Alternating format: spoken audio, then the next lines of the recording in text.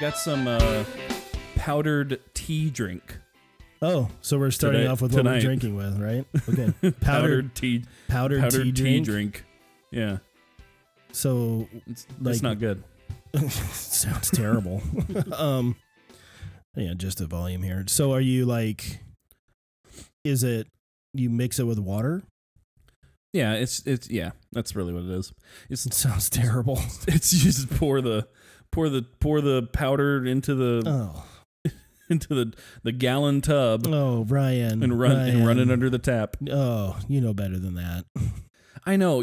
And my parents got me this really nice cold brew tea maker. Yeah, we've got one. Put it works fantastic. Yeah, they're amazing. It's great, and I used it for a really long time, and I used it inside the apartment that we were in, which had zero counter space. So it was the worst appliance to keep on the countertop. And then we moved into the house, and I haven't even thought about setting it back up. Like, we have more counter space and we know what to do with, and I'm like, And so I'll drink powdered mix. Powdered tea. That just seems like that's right up there with, and you're just taking another swig of it. Drinking it out of principle. It's like refreshing. It's right up there with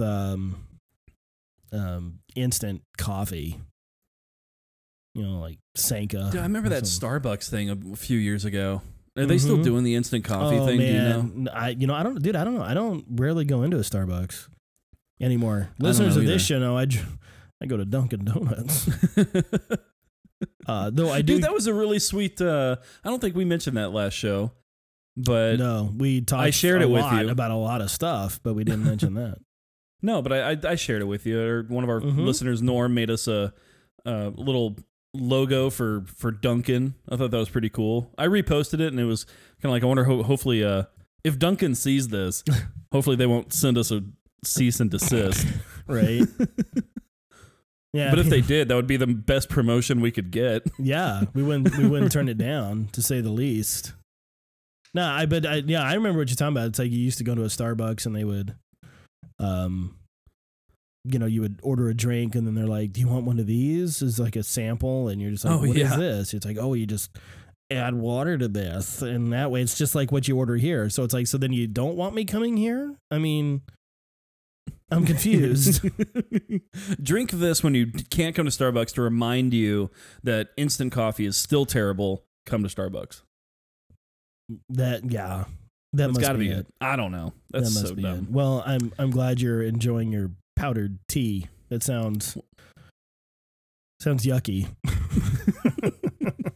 Oh, it's not good. I don't doubt it. I mean, but I made a gallon of it. So man, I gotta get rid of it. Yeah, you are committed. Oh, that's outrageous. Woof. That is outrageous.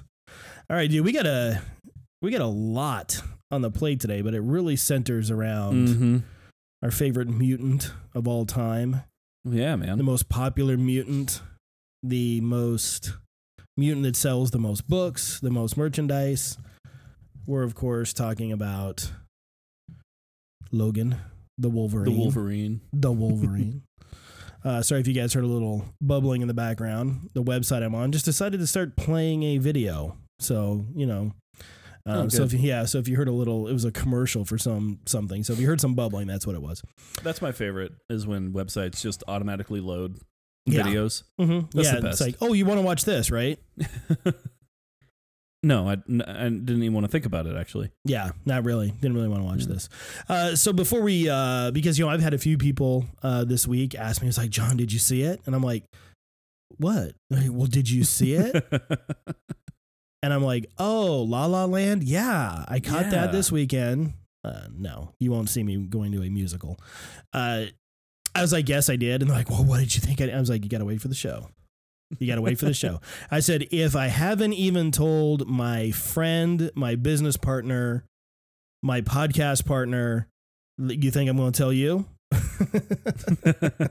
We haven't. And I think, other than just a few little blurbs, just like a little, like, back and forth. I'm thinking this type of thing, but definitely no in-depth conversation at all. We wanted to save that for this. And Yeah, so if you have not seen Logan yet, I know we posted a show earlier this week. It is now Wednesday the 8th.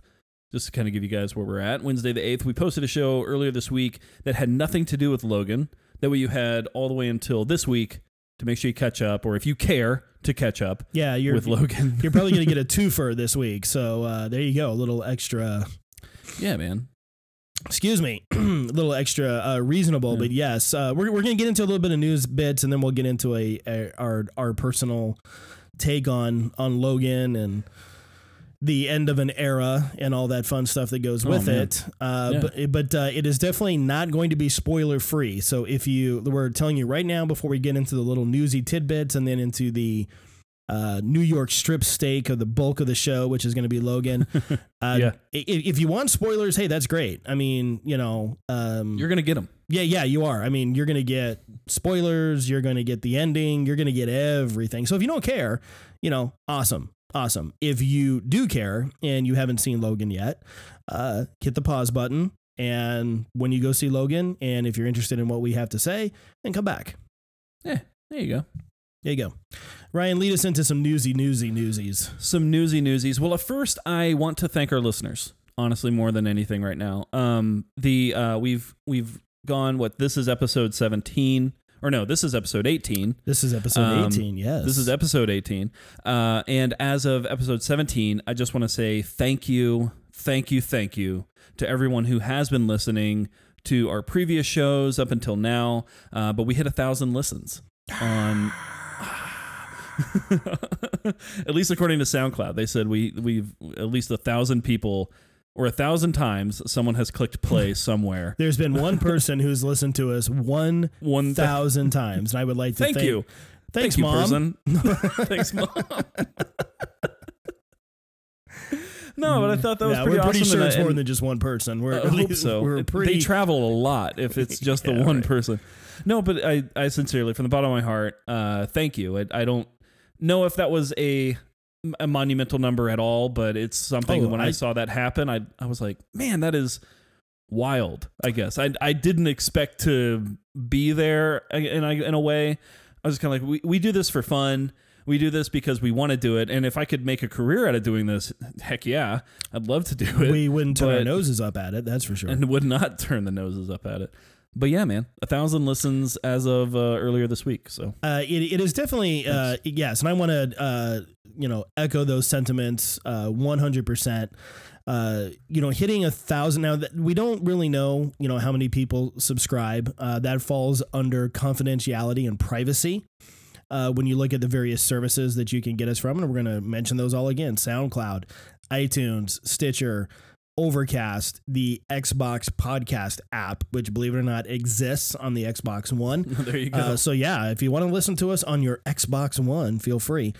Or you're playing video games. Or you're playing, right. You're playing that extra round of Halo 5 and you want to listen to us, by all means, go ahead and do so. So yeah, it is a huge milestone. I want to echo what Ryan said. Yes, thank you very much. 1,000 listens is, at least from my perspective, that is an incredible milestone. I remember when Saucy Riffs and Tasty Licks reached 1,000. We were super excited about that. When we hit 1,000, this show was just starting to get off the ground.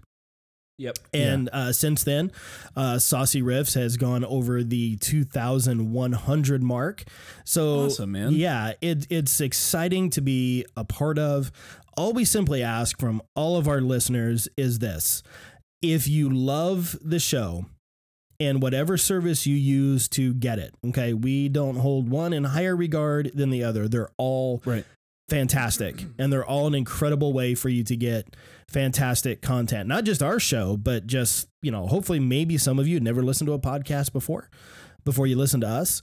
There's literally a podcast for everything. It's an incredibly diverse medium, and I'm thrilled to be a part of it and to tell people that I am a podcaster. I'm very proud to say that.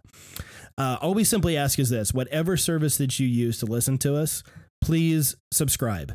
Please subscribe. Yeah, for sure. Even though we don't know what those numbers are, it helps as we pursue some future endeavors. that we're not going to get into in this show because that's not what we're about. Is to kind of talk about the business side of this, but it helps us just kind of continue to have a little bit of sway. And if you love this show and you know someone who's into comics or is into comic book movies, by all means, please just, pass along a friendly little advice and say, hey, give these guys a listen. We would be tremendously thankful for that. Yeah. So, and I tell you, if there's one other thing that you're like, you know what, that's great. I've been telling. I'm going to knock my microphone around a little bit. Dude, it's not a shut up dog show. Dude, on Sunday, Rex straight up got into like a steel cage match with his microphone stand. I don't know what he was doing, but man, I realized I had to instantly like take the reins, like easy for about a good 15 seconds of that show as he's over there, doing a clothesline on his microphone stand. I'm sorry, man. Go ahead. What were you saying? No, it's fine. No, but if people are interested in saying, I've subscribed, I've told my friends this, and I still want to give back. Like, how do I give back to Reasonable Fanboys?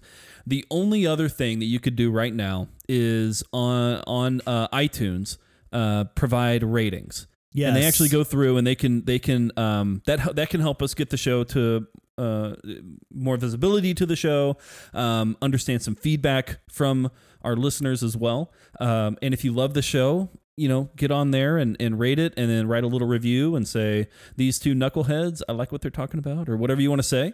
And if you have some helpful criticism for us, some feedback, email us. We have our email listed everywhere on all of our stuff, reasonablefanboys@gmail.com. You can tweet at us to RFPBC. RFBPC. Jeez. And then we have a Facebook page as well. You can book our faces as well too if you want. Yeah, man. Yeah. So those are the ways that we would ask you guys to contact us, or if you're looking to give us a few more hits on the side of things, and if you like what we do, that's how you can help. So that's where we're at. You so bet. Thanks. Thank 1,000 you. listens. Thank you. That's awesome. All right, moving on with actual relevant news. Well, that was relevant. Self-promoting. That was relevant. I know. Our listeners should, hey, they're a part of the family, man. They're a part of the family. And I guess so. We wouldn't be doing this if we didn't have people listening. I mean, it's fun. I have a great time. I have a great time talking to you, but I also am very humbled that people want to listen to what we have to say to each other. Man. So, okay, yeah, give us some comic book newsies. The first thing that kind of popped up on my feed this week was something we mentioned a few shows back, and how Valiant decided to jump right in the old sack with Sony and started to work together. The Valiant Cinematic Universe is what I'm going to be calling it until they give us a name for it. But Bloodshot sounds like it's going to be their first film coming out of that, and it has just landed its director. Dave Wilson is the name to fame there. He has done a ton of CG work. I think this will be his directorial debut for Bloodshot. Will be Bloodshot. But he has been involved in the industry in terms of CGI. So, which shouldn't surprise anyone at this point, because if you've read a Bloodshot comic, it's going to kind of be like Green Lantern. It's going to be green screened just about everywhere. And if they paint, I don't know what they're going to color the actor with, if it'll just be paint or if it'll be CG paint. I'm not too sure, but I would think that paint, like, real paint, would be in order. Yeah, that gives me just a little bit of, because that was in we share a feed in terms of news, and so I saw it as well too. But that gives me a little bit of concern that sure. Yes, that again, I mean, not to rehash something that was already said before, because we're going to do a lot of that here in a little bit. That I don't know if Valiant. I'm just very nervous about this property coming to film. A individual who is more versed in CGI than real people am I going to be watching? Maybe it's just going to be a CGI movie. I mean, that's entirely possible. Yeah, I didn't even think about that, but I would hope that during this age of, I think Sony is that kind of company that, not to talk ill of this company in any way, but it seems like since everything's kind of on this trend, it's easy to pick up and go, hey, let's grab another entity, let's grab another property, let's invest in that. They did that with Spider-Man years ago, and they made money.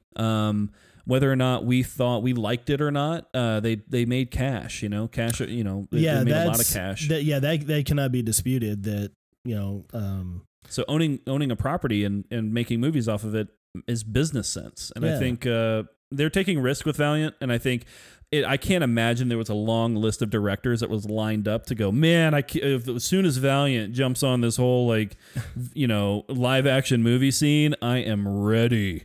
I'm all over it, man. But yeah, I'm with you, man. I think it's a little nervous, but I don't know, man. I don't hold a ton of the bar is not high on those movies. My expectations are going to be low for those. So I'm kind of like, as they happen, like I'll be like, oh, cool. And if they surprise me, thank God. But I don't know. Well, along with, Logan and Deadpool, two very successful. I mean, Logan had a great opening weekend. I don't think that surprised anybody. Yeah. That, you've got two, okay. I mean, you could probably throw, BVS in there as well too, home release. That there is a market for R-rated, and Bloodshot, it's going to be very similar to Logan. I mean, I'll go see Bloodshot in the theater when it comes out. If it's PG-13, you've already failed.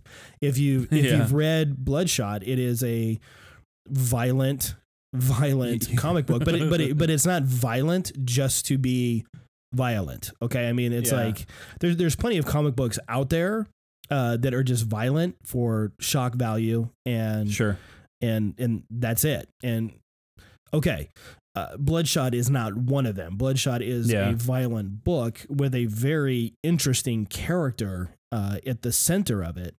Yeah. So I would say that if Sony is legitimately going to go through with this, then it needs to be an R-rated adventure for it. At least for me as a reader of Bloodshot to really be invested properly into it, and not giving me a sanitized PG-13 version of Bloodshot. Yeah. I'm who knows, honestly, like what kind of Sony, I imagine they're going to want to make some money off of this. I can see them putting it as PG-13 for sure because of the name, that not, it's not, Bloodshot's not a household name when it comes to comics. Oh, he's not? So, right. I found out about Bloodshot when I started reading Valiant, just like 6 months ago. So, and he's been around for a while, but since the 90s. Yeah. So, but still, it's, with the household names, we talked about this with Liefeld's, string of characters. We've got to get back to basics on this stuff and get people reading the comics that are introducing these characters and introduce the lore. And that's how Marvel became popular, was because of that stuff too. So that's right. Yeah. Anyway, I'm glad it seems like they're moving forward though. So we'll see kind of what happens after, what happens with the shooting and what happens with production. We'll keep our eye on it, but no pun intended when we talk about the shooting with Bloodshot. Oh, jeez. Seriously. Bang, bang. No kidding. Let's see. What else is new this week? Oh, Iron Fist. Reviews are getting just raked right over the coals. Not even available to watch yet. So, I mean, these are people who are, sneaky peeks, critics, critics. Man, I mean, it's come out of the gate farting. I mean, it is not being liked. That is for sure. And we talked, and we don't normally respond before. Well, and we don't normally respond to critics, on this show. Yeah. Other than the unreasonablists. But man, it's needless to say, it's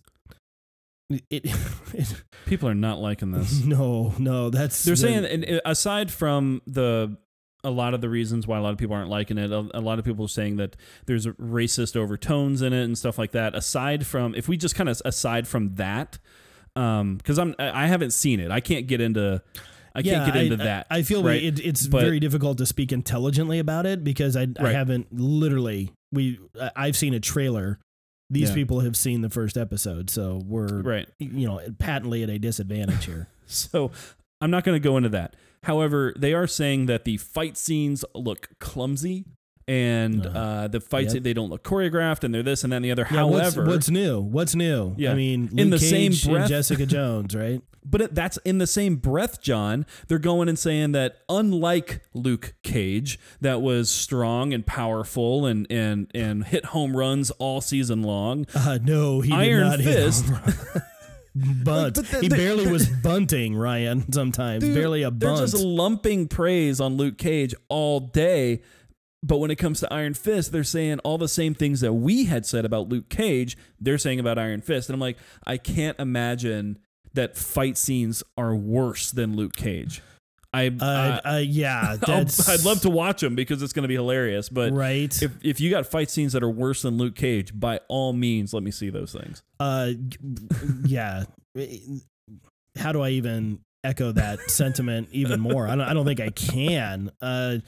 We did talk about, like the first half of Jessica Jones, which we both thoroughly enjoyed. Okay. So if you didn't realize that, and maybe you haven't listened to some older shows, we absolutely loved Jessica Jones. Yeah. Now Kristen Stewart, she's not a Kristen Stewart. Apologies. Kristen Ritter. Kristen Ritter, not Kristen Stewart. Brother. Kristen Ritter. She's not a brawler by any sense of the word. Okay. No. So you could tell in the first, maybe 4 or 5 episodes of Jessica Jones, she wasn't very comfortable with physicality in terms of making it look believable. By the time season 1 ended, you could tell that a comfortable spot had been found. Now she maybe did a little extra training. Maybe they found a stunt person who, right? I mean, there could have been a number of things. That all being said, the fighting got much, much better. Luke Cage was stinkerific from beginning to end, and it was pushing and shoving and charging, and that was really about it. So yeah, so when an early review of Iron Fist is saying, oh man, the fight scenes are nowhere near as good as Luke Cage, you and I were joking before we hit the record button that was like, oh, so it's good. So it's better. So Iron Fist is good. That's what you're telling me. So yeah, next week. When does it debut? Is it Tuesday next week? Is that when it's going to be live? You know what? I'm so bad at this. I think so, right? But yeah, a comic book podcast not on top of its twos when it comes to the release of a March 17th. Okay, so we got a couple weeks yet. We still got a couple weeks. So you're not going to hear much Iron Fist from us in terms of more. It'll probably be like a Luke Cage where, we'll give you guys all a chance to read, watch and digest. Like Luke Cage and Daredevil season 2, Ryan, I'm going to savor the flavor. I'm not going to go. I'm not going to go burning through it. I will tell you this, man, that, I've said it on this show, was never a huge reader of Power Man and Iron Fist other than their association with the Punisher, which I read, Daredevil, which I read, their occasional interaction with Avengers, things like that. They were never really a duo that I pursued with any sort of intent. And really the only time I ever bought a Power Man and Iron Fist book was when I was forced to, based off the conversation that we had on our previous show, because of an overarching story. So, I will say that, I am just about as neutral on Iron Fist as you can be. If it is no good, okay. If it's great, fantastic. What I see with Marvel right now, Ryan, is a concern that they are starting to get stretched a little thin. There is a lot going on. And you've got the Inhumans who are going to be debuting very soon on television. You still have Agents of S.H.I.E.L.D. that are going, and the Inhumans have been a part of that here and there. Ghost Rider's been a big part of Agents of S.H.I.E.L.D. Agent Carter is gone. That has been discontinued and canceled because, again, I mean, there's just so much you can do. So, you know, are we starting to see maybe the threads coming undone with the more street level adult Marvel Cinematic Universe, talking the Netflix originals, right? Because, you know, Daredevil, would not be on, ABC, every Wednesday night. So I think it's just something to kind of keep an eye on. Are things spreading too thin? Because I mean, still, and I know we got to move on, but we still do not have a Ragnarok trailer. We got some still photos this week of Thor's new look, Grandmaster's look, Hela's look. That's all really cool, very colorful, very vibrant. I'm down with that. But still no trailer. Okay. We have virtually nothing on Jessica Jones season 2. Apparently we're going to go right from Iron Fist to the Defenders. Yeah. So how is that going to happen? So that tells me that Daredevil has to be in Iron Fist. Jessica Jones has to be in Iron Fist. I mean, you can't just have Iron Fist and then we just bring them all together with the Defenders, right? I mean, what is building to the Defenders? And right now, Ryan, we have to admit nothing except for maybe, the Hand. Yeah. And Rosario Dawson. Well, yeah, she's been, and then we also have the Punisher. That is the only constant through the whole thing. I think she's going to be an Iron Fist as well too, right? She will be. So she will probably be, and you and I have said this before, she'll probably be the Agent Coulson of the Defenders. She's going to bring the one who brings them together. We know that Matt Murdock will probably be in Luke Cage season 2 because he did finally acquiesce to getting a lawyer, right, at the end. So, If he's not the lawyer, I don't know. She was referring to. She keeps talking about she knows this really great lawyer. Well, she obviously knows this lawyer, but either it's Matt Murdock or Foggy. Foggy. Yeah, that's right. It'll be Matt. It's got to be Matt. It's got to be Matt. So and we still have the Punisher standalone that is on the radar but out there. So waiting in the wings. Yeah, so I don't want to sound like negative Nancy here. I mean, that's definitely not my intent. It's just, you can only keep spreading the butter on the piece of toast, kind of quote Mr. Bilbo Baggins from Lord of the Rings. I feel like butter being spread among too much toast. I feel thin. Are we starting to get a little thin here? And I don't know. That it just, again, it goes back to with Daredevil, known commodity. People know Daredevil. My wife knew who Daredevil was. Sure. He's not on the same level, as a Cap or Superman or whatnot, but there's enough Daredevil stuff out there that people say like, oh, that's Daredevil, right? I think he's a comic book people character. Know. I think people know. People know him. Jessica Jones, no. I mean, the 2004 movie didn't. I mean, it oh, that's right. Yeah. Like there was movies about it, and and then the Punisher with Thomas Jane, and there's you see Punisher stuff everywhere. Dude, my wallet has the Punisher skull on it, so the Punisher is very well known. And like you said, you had the Thomas Jane movie. If you even want to stretch into the 80s, you had the Dolph Lundgren movie. Yeah, the Dolph Lundgren movie. Yeah. So Jessica Jones was a big gamble. It paid off. Luke Cage and Iron Fist, those are not, we talked about Rocket being a big gamble, and they took that to the big screen. And so they've kept, Cage and Fist on the small screen. I don't know. I just, like I said, man, I'm feeling very neutral about it. Obviously, I'm going to watch it. I'm going to take the time. I want to soak it in. I'm not listening to what any of these critics have to say, because that's what they are. They're critics. They're paid to criticize. And, but yeah, I think it's just at least worth noting. And, Reasonableness, that's why all of us, Ryan and I, and you guys, that's why we call ourselves reasonable fanboys. Let's wait and reserve judgment for ourselves. Mm-hmm. That's all. That's it. Fire up your Netflix.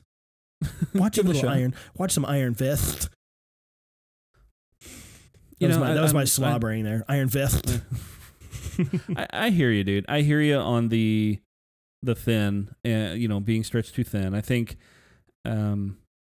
it's tough. I think it's a lot of really good ideas, came out all at one time, and now we're starting to see like the back end of that, and we're starting to. It's like if all the loud noises happen at once, then we have nothing to sustain us. When those loud noises start to quiet down a little bit. With Daredevil season 1 and 2, and Jessica Jones, I think, man, those were cool shows. And when we finally got Luke Cage, it felt like a while to get Luke Cage, and then we found out that everything else was getting put on the back burner until the Defenders, and so now we're going extra long from seeing Daredevil. We're going extra long from seeing the Punisher. We're going extra long from seeing a lot of these core characters. Jessica Jones, dude. That Jessica Jones. Dude, we're going to be us. Yeah, we're going to be almost 3 years removed from season 1 of Jessica Jones before season 2 happens. And those tie us to these characters. They keep us emotionally invested. So when you completely take them out of the picture for years, you can't simply replace, just because it's something from Marvel doesn't mean that it keeps us going on those characters. It keeps us connected to the characters. Simply, you're just trying to connect a universe at this point, but we have, as a viewer, we don't have any interest in the universe. We have interest in characters. And that's why we got interested in the universe, is because we loved the characters. That first year of Marvel movies, right? Up into the Avengers, how much did we love each character? And then we finally get that big blowout at the Avengers, and then we see the universe from the Avengers forward. Everything else, we loved going back to those movies and going, okay, this plays into the universe. But we loved the characters first. You've got to keep some characters going, and you got to keep us up with that. And I understand the difficulty of that if you're trying to release this Daredevil season 3 and Iron Fist season 1 at the same time. I understand that, and that's why you're too thin. That's why it's too thin right now. Yeah. So anyway, we've gone on about that, but yeah. I'm with you, dude. It's a little worrisome for the future of these shows and projects, because I want these to succeed, because I love the Marvel Universe and I want to see the Marvel Universe succeed. So I'll be fighting for it for sure. But hey, if it's garbage, it's garbage. So you can polish a turd, but it's still a turd. At the end of the day, you still got yourself a turd, son. Still got a turd. You mentioned something. Well, let's move on. You mentioned something that I thought was pretty cool that came out today, which was the Ragnarok first look. Yeah, just some still shots from Entertainment Weekly magazine. Yeah. Mm-hmm. Yeah. Like 4. I think there's like 3 or 4. Yeah. It wasn't much, but we got a close look at Jeff Goldblum. Jeff Goldblum, who is one of my favorite actors too, by the way. Yeah, Jeff man. Goldblum. Yep. So get the to see him. Blockbusters that guy has been in, man. The blockbusters he has been in. Seriously. He's picked them well, man. Jurassic Park, The Lost World. Dude, this guy was on like a 3-fer too. I mean, he had Jurassic Park, and then Independence Day, and then Lost World, and Resurgence, Independence Day Resurgence. I liked it. I thought it was fun. It didn't end up being the big blockbuster I think 20th Century Fox was hoping for, but he definitely will be in a blockbuster with Ragnarok. I don't think anyone's really got to worry about that one. But yeah, it still made some money. Yeah, I mean, it came short. It came up short, but it made money. And from what I understand, Resurgence has done very well on digital sales and debuts on HBO, I think, in 2 weeks. So it's going to be in front of a lot more eyes at that point. I'm reading the wrong numbers. Never mind. Don't listen to me. Okay.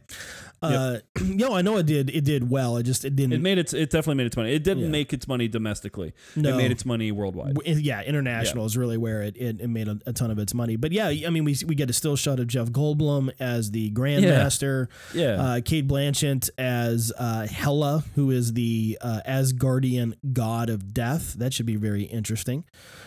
Tessa Thompson as well too, who allegedly is playing Thor's love interest. So by Jane and by Civ. Yeah, right. So I don't know. Is Civ in Ragnarok? Is she in it? You know what? I haven't seen any I'm not even talking to the mic anymore. I haven't. Yeah, even you're gonna want to talk into the mic, Ryan. That usually helps. That helps. You're like, I'm over here. I don't know if you guys can still hear me or not. I haven't seen the IMDb rundown on it, and I guess I could look it up. But yeah, I don't know if Lady Civ. I don't expect her to be, because I don't either. This is supposed to be like Thor's separated from the Avengers, separated from Asgard. Yeah. And that's why the Planet Hulk thing is going to be kind of intermingling with some of that. So that's man. Like we saw props. I don't know, a year ago. It feels like we saw props from the movie. For Thor, dude, it feels like we've Hulks. been talking about this movie since 2004 is what it feels like. Yeah, seriously. And again, still no trailer confirmed. Doctor Strange will definitely be in it. Don't know if he will be in the entirety of the movie. More than likely, probably just the New York scenes where him and Thor just cameo and tracking down connection. Loki. And you and I had a guess too. Is he the one who sends the Hulk interdimensionally to outer space? We could see a Hulk rampage again in New York City, right? And Strange is like, okay, enough of this. Goodbye. Right? If they replay that whole plot plot device of Thor, but Hulk being mentally manipulated into rage beasting again. No, I don't. I think I'm gonna lose it, because I don't think that's gonna be the third time. Yeah, I don't think mentally manipulated. I think he may just he just, because the thing with Banner is he can still snap. It's just the Hulk is not yet, and dude, total theory. I could be sitting on the dark side of the moon with this theory, right? I think it would play into what we saw, how Doctor Strange was portrayed in his standalone, that he sees himself as almost greater than the Avengers. He sees himself as the sorcerer. He's an egomaniac. Yeah. Well, but also his role as Sorcerer Supreme. That it is his role to oversee Earth, right? Because that little end credit scene or mid credit scene where he's talking with Thor, basically he's like, okay, once you get your brother, you're leaving, right? Yeah. He's like, we're not here to lockdown. Really, we're not talking about this. You're leaving, right? It's a rhetorical question. So, so Strange may have to learn that. Yes, as Sorcerer Supreme, he is in charge of overseeing the multiverse and how the Earth plays into that. But it doesn't mean that he tells the Avengers what they can or cannot do. So, and you and I have talked about how interesting it would see the Tony and Strange, interacting with each face other. Off, yeah. Yeah, right. But to get back to Ragnarok, excuse me. That's just kind of a thought that, if... Or maybe just Strange just, takes it upon himself and is like, Banner, you can't be trusted. You just can't be trusted. So I'm going to send you into a multiverse, or who knows how they're going to get there. We don't know, because we haven't been given anything to even other than two cornball teaser trailers that we know literally have nothing to do with the movie. If they pardon me. It's okay. If they do make that decision to allow Bruce Banner to snap, that completely retcons everything that they've been setting up to where he has been more in control of him, as long as he has not been manipulated by Loki's scepter or has been manipulated by Scarlet Witch. But he did have Black Widow as the calming effect. She was the calming effect. True, but that's still his Prozac. That's his Prozac. But that brought him back to Bruce Banner. That didn't necessarily tame the Hulk. That just brought him back to Bruce Banner. I don't know. The Hulk was never. He knows who the bad guys are, right? He does. He's not. It's not like he's losing his mind. The Hulk rage that they've set up in the MCU is what that's all I have to go off. I can't try to bring comic book lore into it. No, I'm not either. Yeah, but the way that I have witnessed, or the way that I have been seeing the Hulk respond to the MCU is that Bruce Banner, while has, it's the control is a weird word to say because control implies that he is 100% ready to go. But he is more in control than not. That's how they've set it up. Yeah, I would agree with that. There's definitely not a disagreement there. I would say that it's more along the lines when he is Hulk that they point him in the direction in which he's supposed to go, and then he goes. And so there's a couple things that I think that she has a calming effect on the Hulk. Is when they raid the last stronghold. Well, you think it's the last stronghold of Hydra, but then you find out that it's really not. Yeah. But when they at the start of Ultron, they raid the last stronghold of Hydra. Right. Hulk has pretty much cleared out his little area, and he's just kind of wandering. But he's still like, doing he's still got that fury. Yeah, and Natalia sees him, and the way that she approaches, did I say Natalia? I did not mean to say Natalia. Oh yeah, Natasha. Yeah, Natasha Romanoff. That's what I meant to say. Thank you. Boy, I'm getting the ladies' names all wrong here tonight. When Natasha approaches him, she approaches very delicately, and she's like, "Hey, big guy," right? And so he turns around and sees her, and there's still almost the first another bad guy, but yet he sees that it's her, and he still doesn't really want to, like I said, take his Prozac. She is the Hulk's Prozac, right? Yeah. Right. So all I'm thinking is that if he doesn't have that calming influence of Natasha, both as the other guy that he refers to, the Hulk, and as Banner, could it be because he sees himself not fitting in anywhere that he just can give into a rage? I don't know. Again, total speculation, and I don't want to invalidate anything that you've said at all, because it's 100% applicable. There's got to be a reason why Hulk is not on Earth. Now we know the reason why in the comics. It's because Reed Richards and Tony Stark just decided you're not safe here anymore, and they tricked him. They tricked him and sent him off into outer space. Now that's not how it's going to play out in the movie. The last we saw the Hulk is he flew off by himself as the Hulk. So do we see a Hulk with Banner's mind? Are they going to go in that direction, which would be very, very interesting to see? So I don't know. Which would be Planet Hulk. Yeah.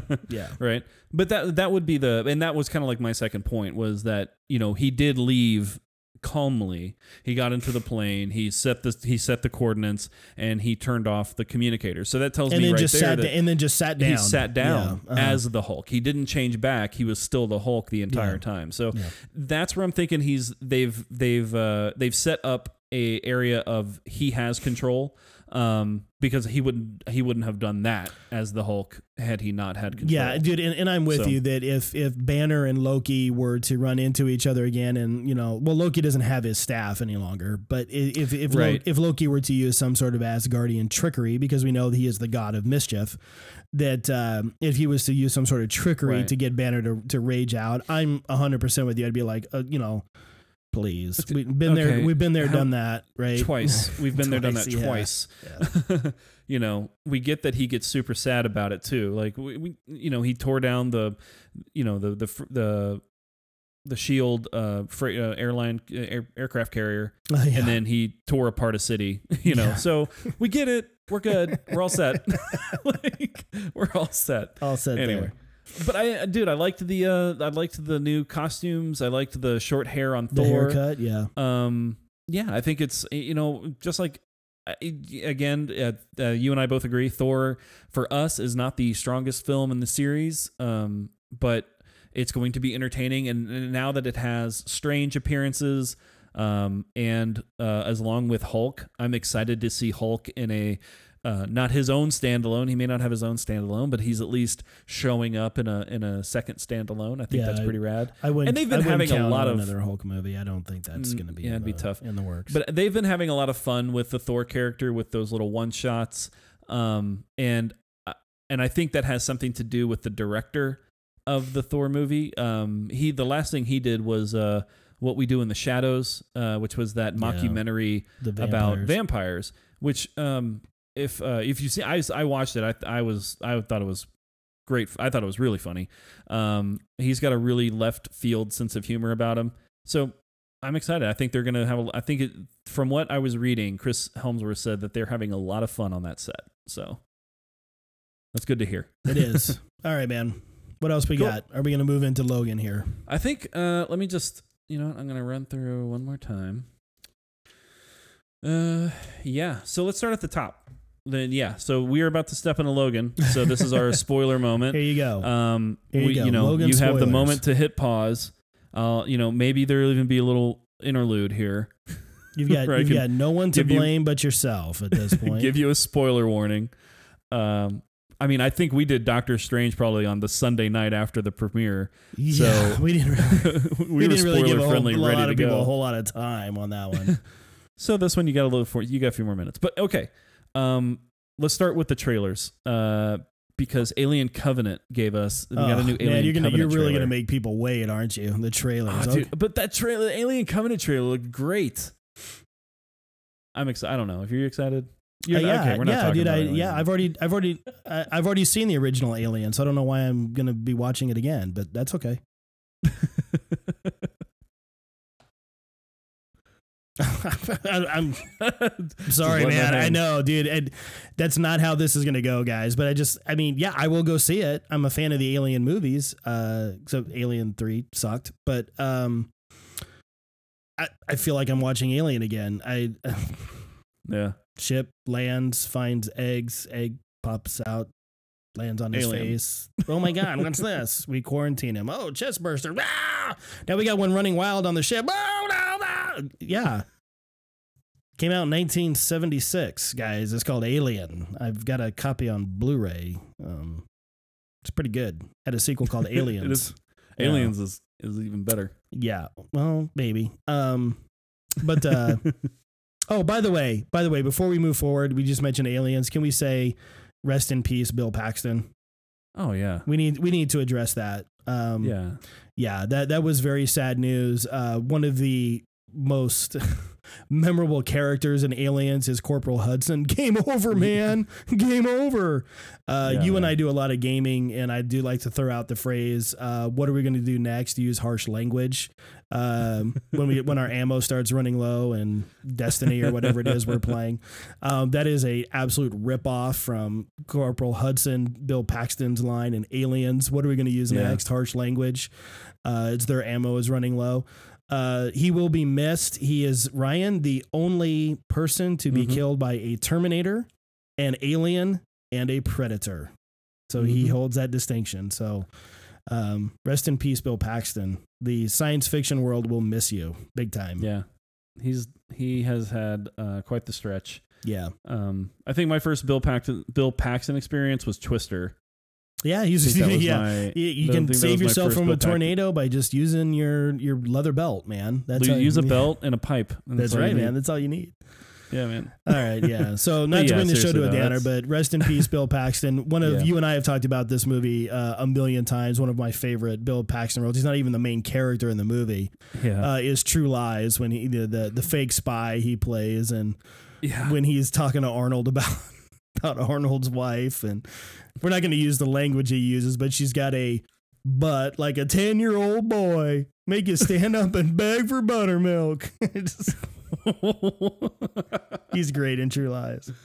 So anyway, rest in peace, Bill Paxton. Yeah. So the trailers, Alien Covenant. Again, I may be being a little snarky.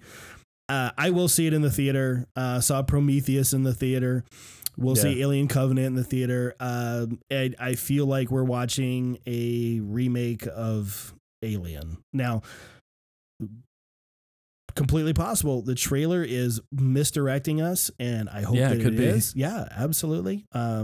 Rumor is there's going to be several different types of species of xenomorph on this planet. Yeah. So I think we could be seeing maybe like an aliens mix up, mash them up. Where you're going to get a bunch of aliens on the planet, but they've all burst from different animals. Because we've seen already in the canon in Alien 3, the one that burst from the dog has the attributes of a dog, just like the ones that burst from a human have attributes that are kind of humanoid. So, man. So, Alien Covenant, I definitely saw that trailer as well too. Kind of cool. Mm-hmm. And then of course the Deadpool 2 trailer. Yeah. There was a woman sitting in front of me, dude, who was just bellowing with laughter during this trailer. And I finally, at one point, I said out loud, it's not that funny. It really wasn't. Okay. I mean, she was bellowing and doubling over in the most fake laughter I have ever seen. And I legit, she was literally sitting in front of me and I said out loud, it's not that funny. She was embarrassing herself. A total Ryan Reynolds fangirl, a Deadpool fangirl. I get it. He's the flavor of the month. It wasn't that funny to where we have to bellow in the movie theater. Now, I don't know what the scene was like when you saw it. I chuckled. There were a couple things that were funny, but not like I'm about ready to wet my pants. Funny. That ruins it, honestly. And like hearing someone like that, it ruins. It was obnoxious, dude. It was obnoxious. Because it takes the funny right out of whatever's going on. Right. And then it puts a bad taste in your mouth about it. And I think that's more frustrating than anything else is to hear that kind of, and I heard that when we went and watched the Deadpool in the theater, my wife and I. The Deadpool. We went and watched the Deadpool. The Deadpool. And it was people letting everyone else know that they understood that reference. Oh yeah. Yeah, right. And that's all that laugh does is let everybody else know I understand this reference. So everybody can, know that I get it. Like that's that laugh, and that's exactly what probably that she was doing because there is the trailer was funny, it was cute, it was funny and cute. If you weren't around obnoxious people, that were trying to make it funnier than what it was. Yeah, and I'd already seen it before I went. Before we went and saw it in the theater, I'd already avoided it. I'd already seen it online. I mean. Like I've amended, I honestly, I didn't think Deadpool sucked, but you all know, I think it is incredibly overrated. That's how I felt about this trailer. It's obviously nothing that's going to be in Deadpool 2. It was just there to remind you, oh, hey, don't forget about Deadpool. Nobody's forgot about Deadpool. Yeah.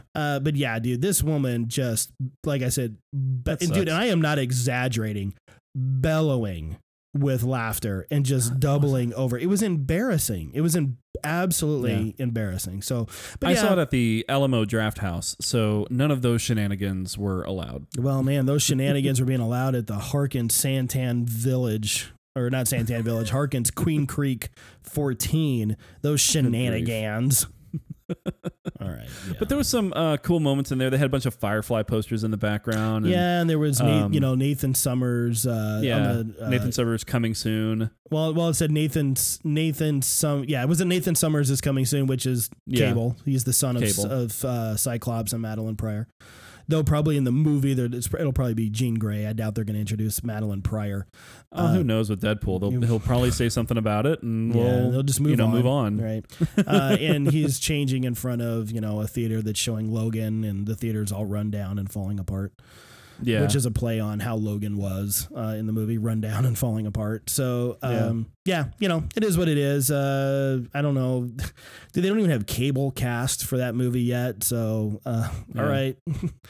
Deadpool 2, double over in laughter, pee your pants. It was hilarious. That sucks. I'm sorry, man, because that really puts a bad taste in the mouth about what's going on. Is just giving somebody else's reaction. Yeah, and I hate that you had that experience. I got lucky enough. I didn't get that experience. I got to just giggle and move on. I will just simply say, dude, that the crowd in which I saw Logan with they sucked, dude. They sucked. They just were. They were not good. And we'll get more into it when we talk about Logan going into full berserker mode. And I did appreciate that. I was like, yeah. And I said that out loud a couple of times. I even said, when he injects himself with the medication and, the kids are running and you hear him just let out a scream. I said out loud, so good. I said out loud, you're all effed.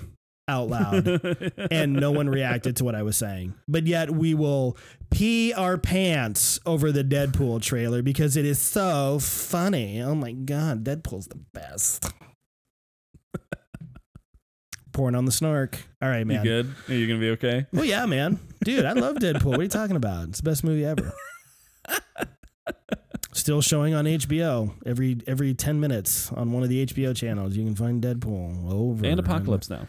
So. And over and over. Yeah, and Apocalypse. Yeah.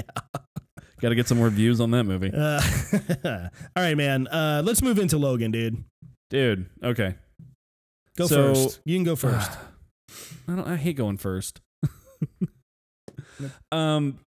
First impressions, honestly, really liked it from start to finish. I really enjoyed it.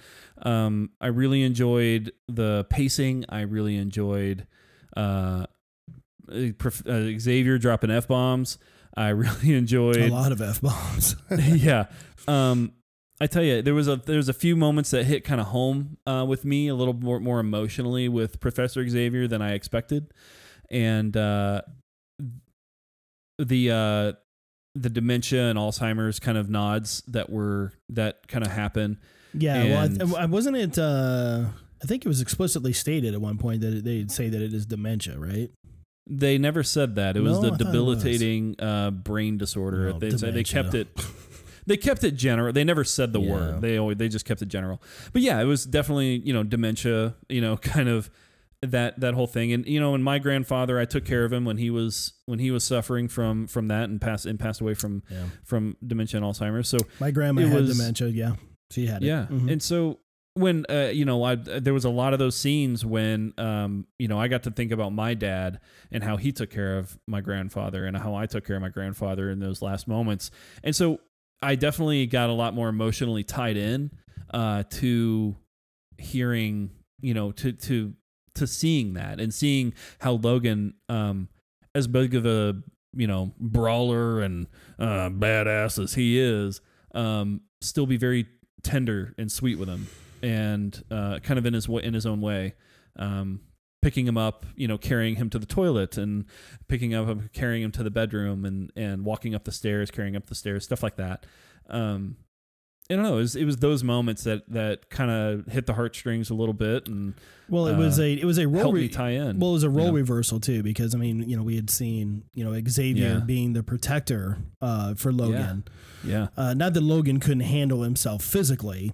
But he was Logan's protector mentally, a father figure that Logan didn't have, and so it was I agree. I enjoyed that part of the storyline quite a bit, and certainly like Logan almost willing to take the responsibility for the X-Men and mutants being gone because and they did a really good tease because if you've read Old Man Logan, which by the way Logan is not based on, it just takes flavors of, so super flavors so if you say, well, I've read Old Man Logan and this isn't anything like it, well, you're right, because 20th Century Fox doesn't own the rights to about 90% of the characters that are in Old Man Logan, so it's not going to be. Hulk plays a big part in Old Man Logan. Hawkeye, so they can't use those, so sorry, right? But it takes enough cues and flavors of it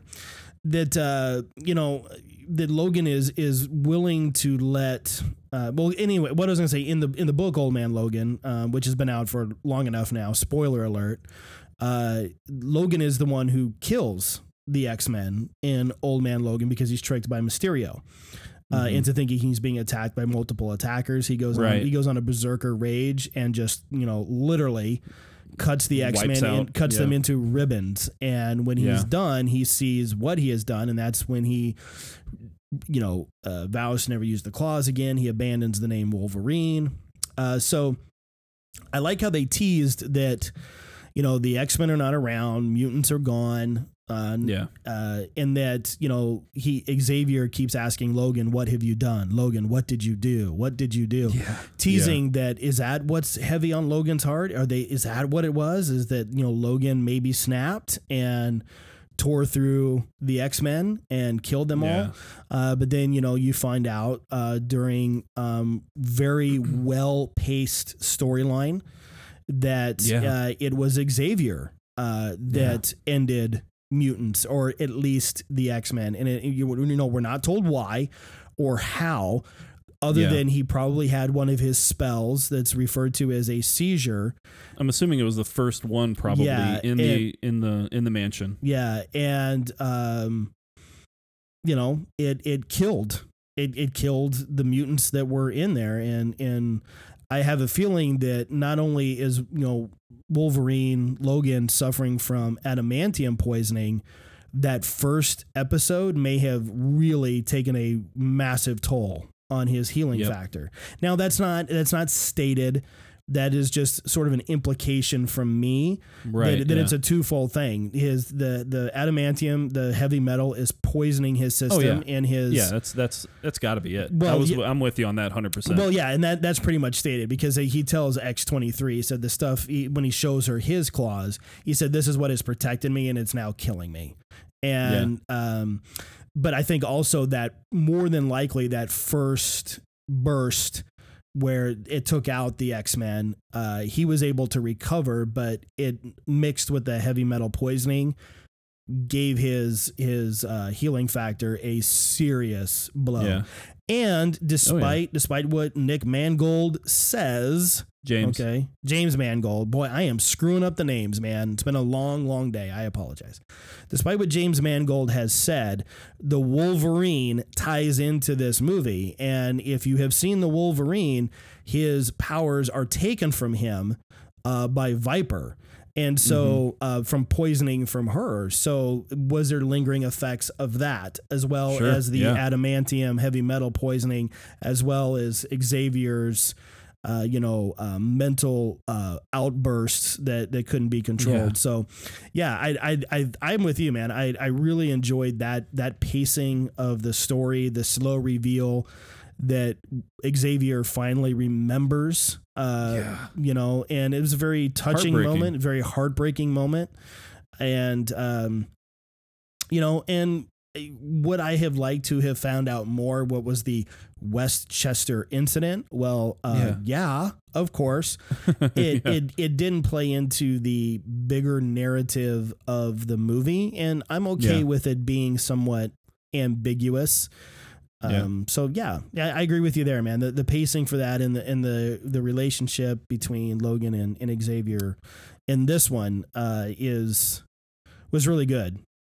I did some good, man. Well, I did some reading into that thing from James Mangold, and he talked a little bit about the incident. He didn't give it. He said we wrote it. He goes, we wrote the incident. We wrote the whole thing.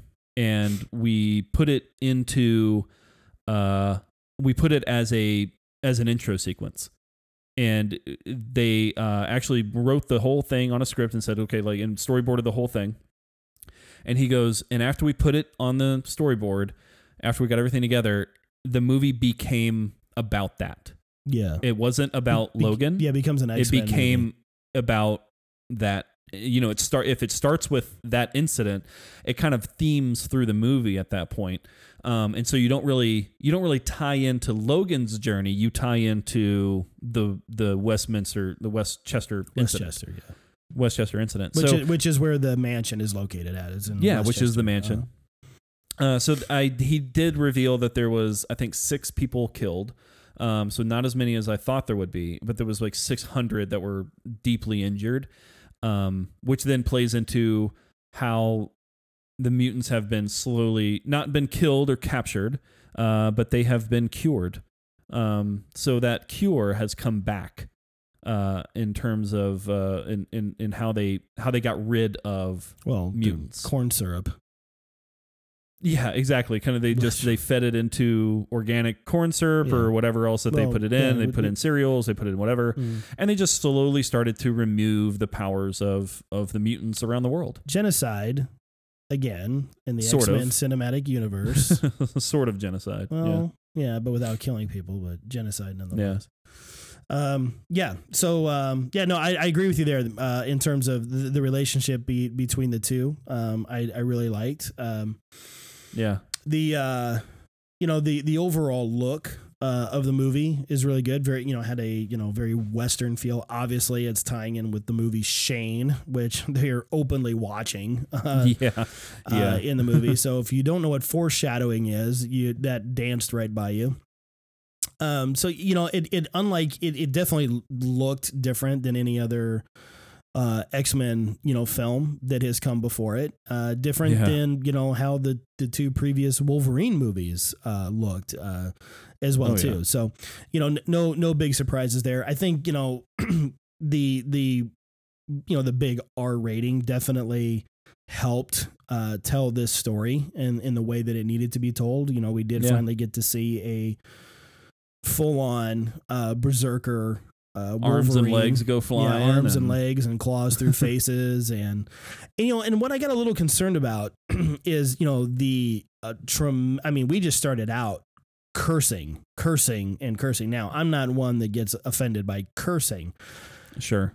At all. But I was starting to feel about 10 minutes in, it's like, are we cursing just to curse? Because, like you said, there was a lot of F-bombs and a lot of S-bombs. And so after I was just kind of like, okay, are we just...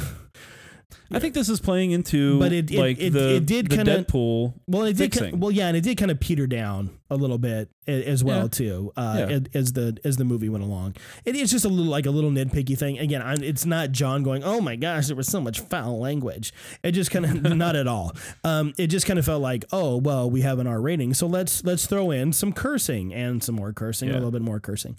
My thought on that, honestly, just something I just kind of noticed. But I see where it plays in though. Yeah, I think it was kind of the Deadpool wink. You got a lot of apologies in that movie. You got a lot of make-up fors. And how many times has a Wolverine movie come out or anything has come out with Wolverine in it and people are going, well, he's not being, he's not grumpy enough. He's not being angry enough. And so they finally had the excuse to go, okay, well, let's the first word of the film is the F-bomb, spoken by Logan. The first words of the film are really by the guys outside messing with the tires. But his first dialogue is the F word. So I think it's honestly just kind of a nod to, okay, we got here. We're finally able to do it. We'll do it up a little bit just to placate, I think, fans, and we can move on. I'm with you. There was a lot of that. And I think it was just because of that, but it didn't take away much. From the movie at all. No. You want me to keep going? Let me hear you. I need to hear yours take on this, man, because I have been talking about this movie for time and time again, and you have been the one to go, I'm not excited. I'm going to go in there. I'm going to watch it. So I've been waiting to hear John's thoughts because you know my thoughts. Like, what I've thought of this movie. Ryan likes everything. So it's not true. That's not true. Paint me in a corner. That is definitely not true. Okay. Well, here we go. Many of the post Logan comments that I have seen, for people saying best comic book movie ever. The answer is no, it's not. Nor is it even in contention as the best comic book movie ever. That securely is held by The Dark Knight, and there you cannot unseat that movie. Yeah, part of the reason why Logan every movie is the best movie ever when it comes out. So I know. So one of the reasons why I think that Logan, it's definitely the best of the X-Men movies. I would put it better than Days of Future Past. Wow. All right. By a hair. By a whisker of his beard. The reason why it keeps it from being the greatest comic book movie of all time is because it is shackled by the garbage in which it exists in, and that's the X-Men universe. Try as they might, they could not unshackle what has been shackled. And while Logan definitely is above and beyond anything that we've ever seen in an X-Men movie. And it's very interesting because you said, Apocalypse literally debuted on HBO the weekend that Logan opened. I'm sure that was no coincidence, by the way, on 20th Century Fox's part. I watched the last 30 minutes of Apocalypse last night, I think it was. And it still was not good. But, watching that last 20 minutes over the fresh memory of Logan, it's like, wow, I mean, just a complete 180 of direction. This version of Logan, not only was it more accurate to the comic book, the characters, all of the characters, became instantly more relatable than I think they ever have been before. Yeah. And that's very good.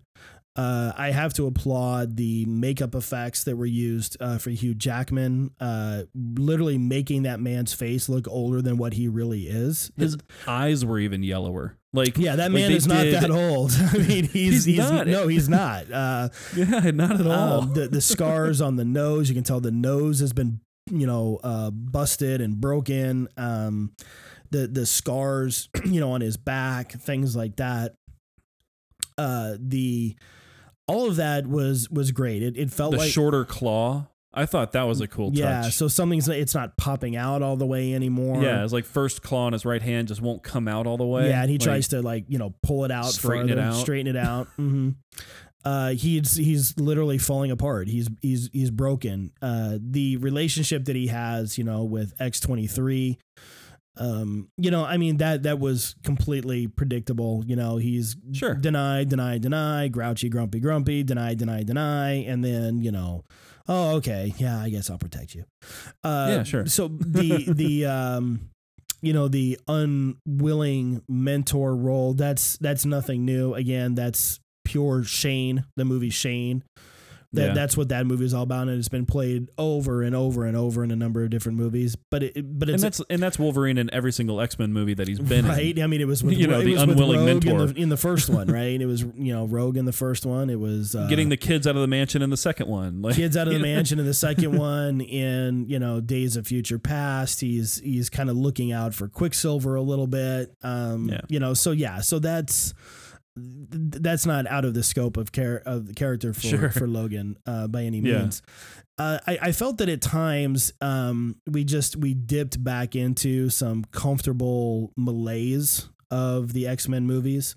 We again got to see our magic adamantium bullet, which I thought was not. I don't like it. I didn't like it in Origins. I didn't like it in Logan. It just the magic adamantium bullet that will end it all. Out. Now I understand how it could work on Logan, because of the state that he's in. The metal is degrading in his body. His healing factor cannot keep up. He's been mentally devastated by not only Xavier's seizures, but also the loss of X-Men. The fact that he just knows he can't do what he used to do. Right. So an adamantium bullet to his head, I could see killing him, completely obliterating the skull of his clone. Sorry, not buying it. Even at close range, that would have ricocheted right off. He would have turned around and clawed X-23 right in the throat. Well, if it was the adamantium bullet, I mean, that was played in. Right, that was played inside of Origins. That was played inside of Origins. So you kind of have the acceptance, and it's that adamantium can cut adamantium. Yeah, but when he healed, even the Wolverine plays that out. Yeah, but when he healed, the bullet pushed out of his head when he healed. Okay, so if anything, we know that it wouldn't obliterate the skull of right. It would either put you down, or you would think that the clone would be better and learning from the mistakes of the original because here's where we get into my complaints with the movie. Learning from mistakes is not a strong suit with these movies, though. No, is that try as they might. Okay, now you said that you were able to go into this movie and you can sit down and you can say, timeline be damned. I can't do that, Ryan, because it's the 700-pound growling tiger staring at me in the face. I can't ignore it because it's there. Well, but the first words, like one of the first pieces of dialogue you hear from Patrick Stewart, right, is they need you at the Statue of Liberty. Referencing X-Men. X-Men 1. X-Men 1. The Logan dog tag, which is the exact same dog tag he wore in Origins. The katana on the wall, which is the katana that was given to him in the Wolverine. The reference to Dr. Rice, that Logan killed his father, which he killed in X-Men Origins. He was the first person that Logan killed when he came out of the water. Yeah, right. So my question is, and I'm not going to spend this whole show talking about it because I know I wear people out. Where does this fit in the timeline? Because it's there. They can tell us that it's not, okay? You can pee on my shoe, Ryan, and tell me that it's rain, but that's urine, okay? All right? I've got some ideas. I have some ideas that I decided to kind of flesh out. So, as I heard that statement, I was just like, I was in that moment. I told you, I said, I'm going to go in there. I'm going to just I want to watch a Logan story. And it was a very well-told story. There is no question. Wonderful story. It was an amazingly well-told story. And I enjoyed it. There you go, guys. I enjoyed Logan. We have it, ladies and gentlemen. I enjoyed John Lemmings enjoyed Logan. But I cannot ignore the again, you told me it doesn't matter, Mangold, that this isn't an alternate universe, and these weren't Easter eggs in your movie. I don't think there was an alternate universe. That's what he said. Those were his words. I just read it. It's right here on my MacBook Pro screen. Those were not Easter eggs. Okay, to remember those weren't, because the dialogue in which you wrote, Mr. Mangold, references 3 key points from the X-Men timeline and Origins. The first one being the incident at the Statue of Liberty. The second one being where he openly talks to Laura about the adamantium bullet. He says, I'm paraphrasing, he says, it's been used once before. Yeah. So, boom, referencing Origins when Stryker shot him in the head twice. Right. Okay. Yep. And then Dr. Rice pointing out that his father was a part of Weapon X. Right. And Logan says, yeah, and I killed him, which he did. Right. He was the first person when he came out. He's like, brah, and he's all Hugh Jackman ripped. Yeah. That he was the first person that the claws went into. So we're referencing 3 key points from in a timeline that was told doesn't exist. That was nilled. So I have theories. Here is my theory. This exists in what is referred to by some people as the Logan Prime timeline or the Origins timeline. I believe this movie exists in the Origins timeline. It does not exist in what we thought was the corrected timeline of Days of Future Past. Yeah. Now, could you make some argument where there is no proof whatsoever that there's been another merging of timelines, and maybe we'll see that with Cable because we know Cable's a time traveler? I don't know, and I don't care. Okay, right? Yeah. I don't care. All I'm saying is this: is as much as I enjoyed Logan, it was the best of the X movie series. Yes, better than Days of Future Past. Better than the Wolverine. You guys know how much I... X2? Yes, better than X2. You guys know how much I enjoyed the Wolverine. I know, Ryan, you were meh on it. I really like it. I feel up until Logan, that was the best representation of Wolverine that has been on screen up until Logan, based upon the Japanese adventures of the original limited series of Wolverine that was back in the late 80s. Yeah. So in that regard, Logan hit a home run with all of that. I especially enjoyed the final stand where he, takes on the Reavers. I will tell you, I got chills at watching him and Laura fighting together. That you got to give it up for that actress. She was phenomenal. Yes, her performance was great. I didn't have scream from her. That was so good. I didn't have a problem so much with a clone Wolverine. I just have a problem with the way in which he was taken out. It doesn't make sense. Sure. Because of an adamantium bullet at close range does that. Why wasn't Logan's head blown off his shoulders in Origins? Because he was just as close and took 2 rounds to the head, where the clone took 1. And the adamantium in Logan was in Origins was like what, 12 minutes old at that point. I mean, right? Yeah. So to me that was sloppy storytelling. Again, another adamantium bullet. Doesn't make sense that it would blow his skull apart.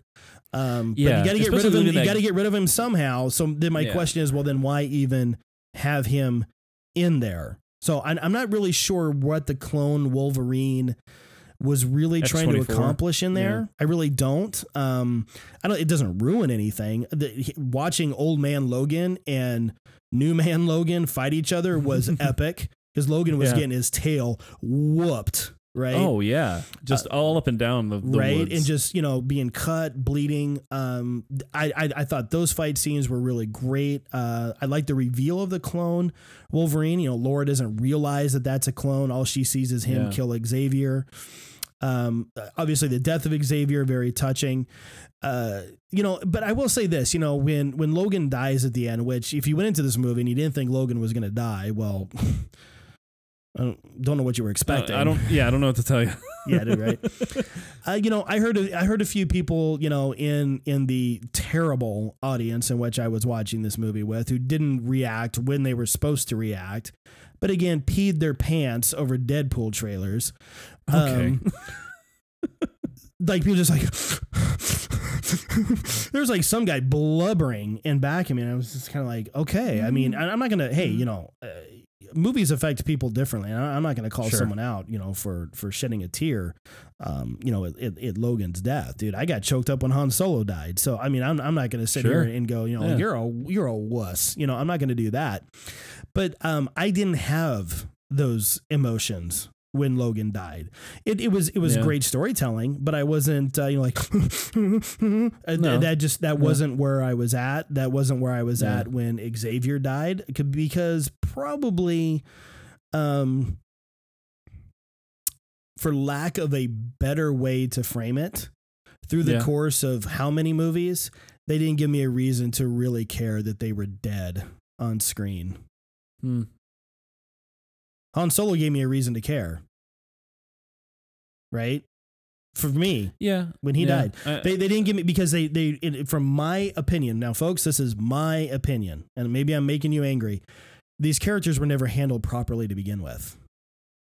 And were handled so haphazardly and flippantly, with storylines and continuity and this and that. Oh, forget this. Now just focus on that. Oh, forget all that. This is what's really, forget all that. That's not right. Right. Okay. Well, through the course of all these movies, you've told me that you, the studio, don't really care about these characters. Right. So I'm not going to shed too many tears when the movie versions of them are dead. It was sad. It was emotional.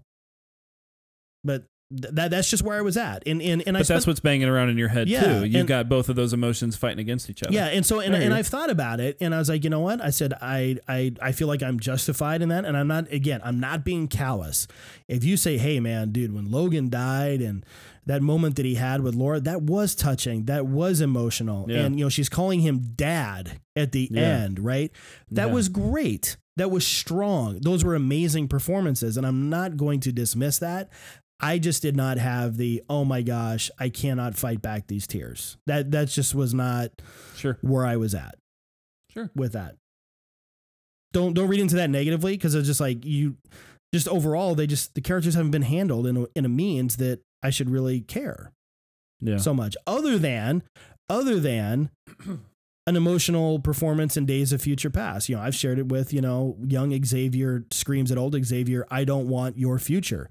The way that line was delivered, you're like, whoa, a lot of passion there. And we've only seen glimpses of that throughout the X-Men cinematic universe, right? And from my perspective, what happened in Logan with the death of Xavier and the death of Logan, again, just glimpses, not overall arching themes. So, right.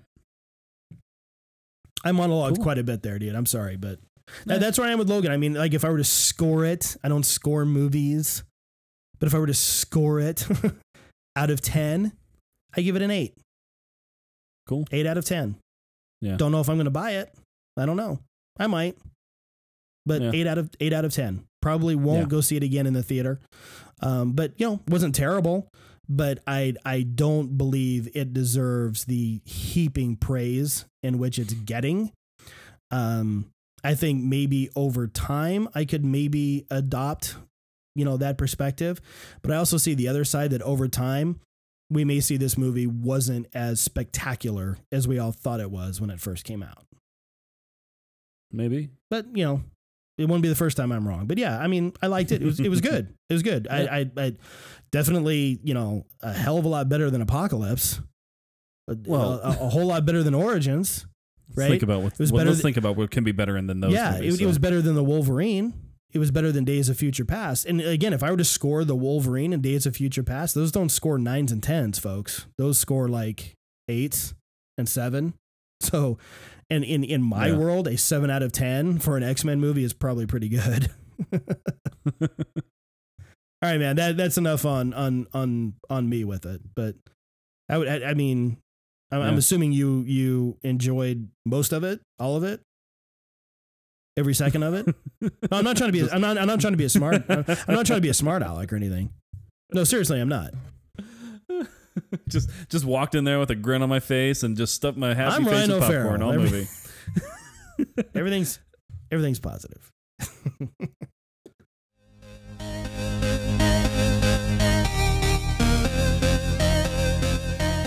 I think so stuffing my happy face with popcorn.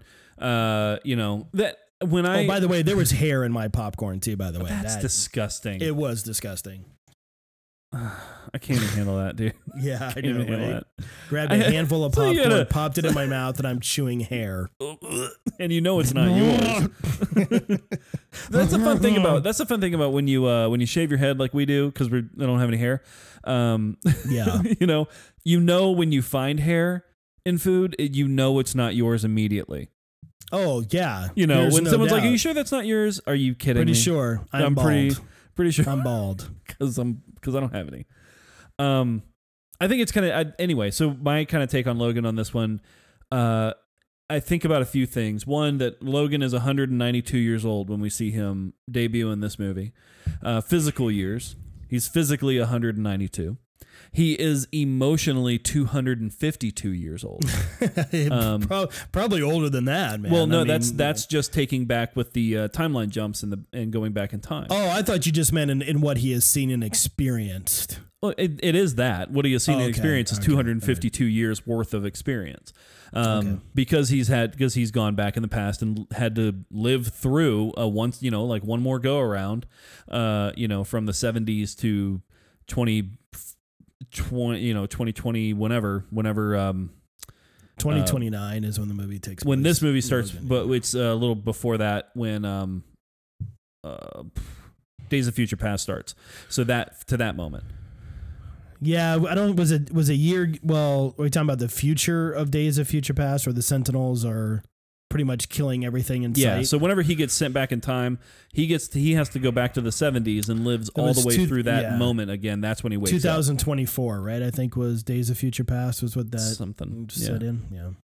Yeah. So he lives all the way through that again, and I think, and there's a few things on my theory about the New York comment and with the adamantium comment is that's part of Logan's history no matter what. Like Logan remembers X1, X2, X3, just as well, even though we went back in time and eradicated that timeline. He will always remember killing Jean Grey. He will always remember going through the Statue of Liberty. That's part of his timeline, Logan's timeline. So I was thinking when because of the disease that Xavier has, when Xavier talked about the talked about the Statue of Liberty, it was because he's been hanging out with Logan for so long. His memories are starting to get lost with Logan's. And so when he's talking about needing, they need help at the Statue of Liberty, it's because he's been around Logan and seeing those memories from Logan's perspective. Yeah, but even in the new merged timeline of Future Past, the events of the Statue of Liberty still exist. Everything from Last Stand does not exist. So X1 and X2 exist in the merged timeline. Oh. Yes. I was under the impression that those were not in continuity. No, they exist. Okay. Yeah, yeah, I know, right? It's the 700-pound tiger. It's the 800-pound gorilla. Yeah. It's the 2-ton elephant in the room. Well, it's the timeline. The timeline is just always in your face, slapping you. As soon as you think you got it figured out, it slaps you and says, "Nope, you got that wrong." I mean, it's unavoidable. It's At least for me, it's just tough to set it aside because. Anyway, I'm sorry, man. I'm cutting into what you were saying. I apologize. No, it's okay. That's where I started to make sense of it. I guess I didn't have a great grasp of that timeline, but with that, that's what I said when I walked in the movie. I was just like, man, I can't wait to see this Logan story. I know I'm going to see Professor Xavier. I know there's going to be references to other X-Men, and I was fine with that. I knew it was in continuity somewhere. I just tried not to care until that's like one of the first words out of Xavier's mouth. And I'm like, dude, like I tried. All right. Yeah. Like I walked in here with a happy face on and I got my tea and I got my popcorn and I'm super excited to watch this movie and Lauren's with me and we're both and boom, immediately I get hit with timeline. Mm-hmm. And it's just how many things you could leave out that could have been left on the cutting room floor that would have avoided conversation about the adamantium bullet. I could brush past, don't really care.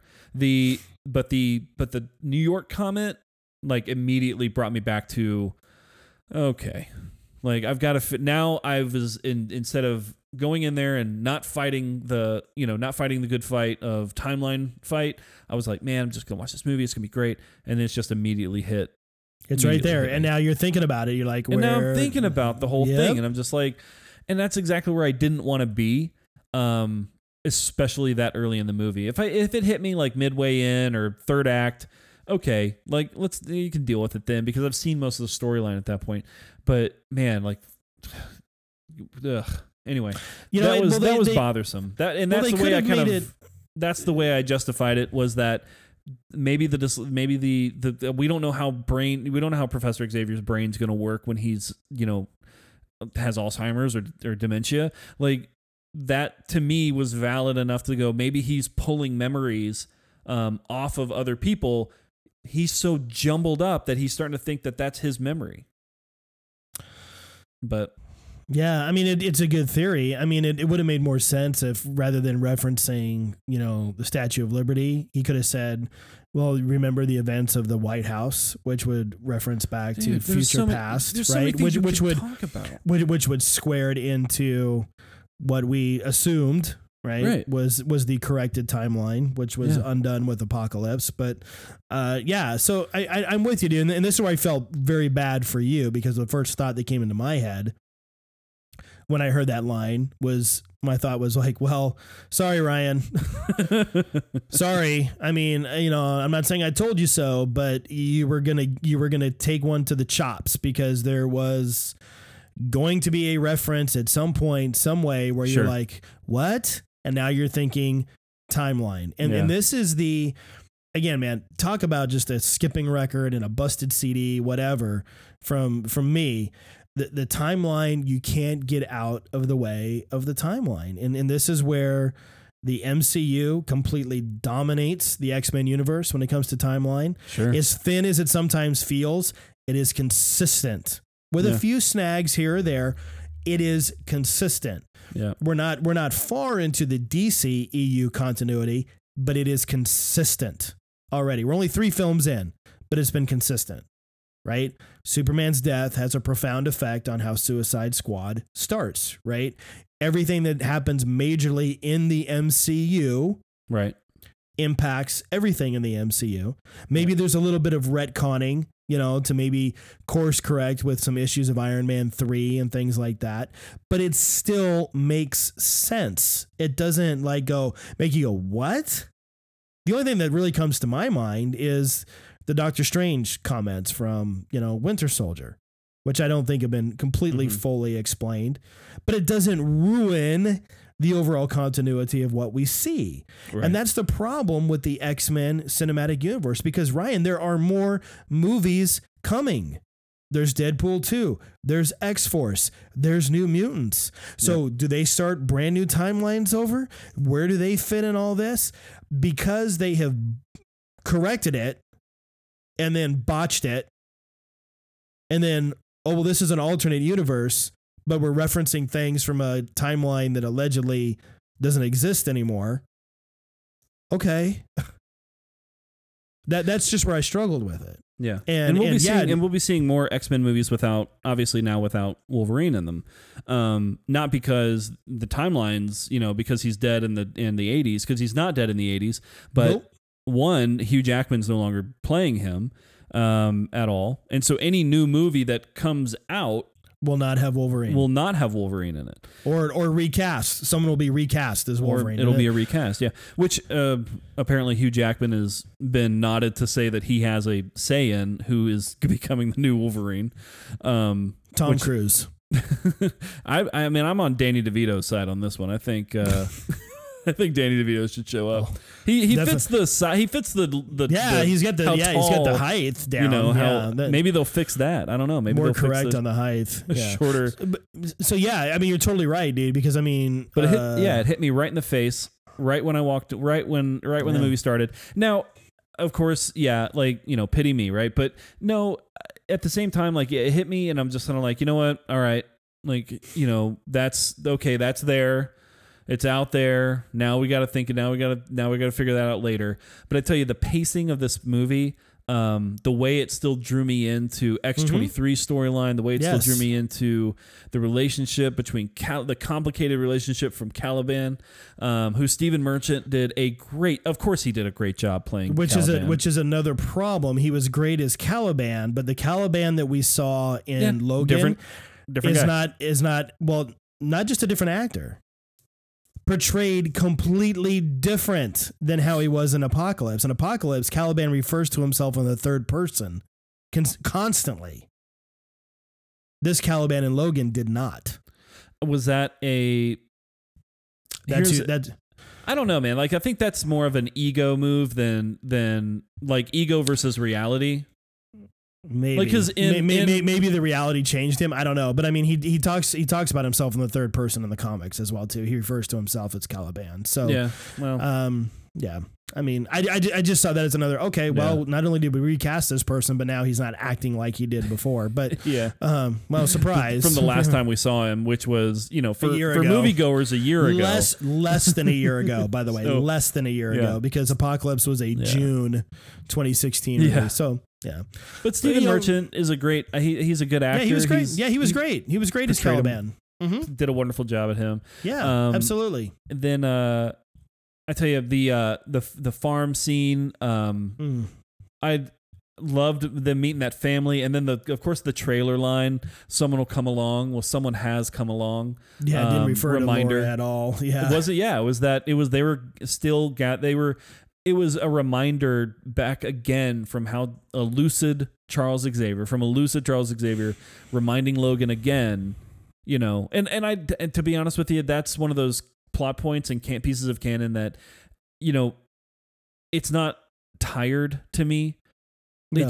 It's Logan, no matter how old he gets, he's still fighting a lot of the rage. He's still fighting a lot of this. The lone wolf. He's going to do it all by himself. Yeah. He now has to take care of Charles Xavier, who will continue to mentor him and continue to care about him and say, look, this is still life lessons. You're 192 years old, but you still need a life lesson from me. You still need to understand that it's not still just about you. And of course, that is foreshadowed. Of course, that just kind of plays into him taking care of Laura throughout the rest of the movie. But I trying to I remember looking over at Lauren because when we saw these when I saw this movie when we saw this movie coming, like you knew two things were going to happen. You knew two deaths were coming. Easy. That's so easy to call. The Professor Xavier death happened, of course, at the worst time, right when he's talking about Westchester. Right when he brings up Westchester and right when you're hanging on to his words. And that's, of course, just great screenwriting to just go, I remember what happened. And and then he starts to talk about it. And, of course, you see that fist and you're like, that's it. Goodbye. Goodbye, Professor. Goodbye, Charles. Goodbye, Chuck. Goodbye, Charles. Loves that he calls him Chuck. I thought that was pretty great. Yeah. I looked over at Lauren and she's pouting a little bit. She's like, I didn't really see that. I didn't really expect that coming. I said, well, for a casual X-Men moviegoer, right? Like of course, that's going to be a little bit more surprising to watch some of these characters die in the way that they do, maybe. But because they're kind of almost immortal on screen. So, being able to see someone's reaction to that that's a little bit more naive to the storylines was refreshing. Being able to see that, but I think what's funny is of course the gal who, I can't remember her name and I feel bad because I should have looked it up. But when she's jumping off the back of Logan and her screaming and punching X-24 in the chest, just raking him. I thought that was fantastic. The way that they did the fight scenes were top notch all the way through. Every single fight scene was choreographed wonderfully.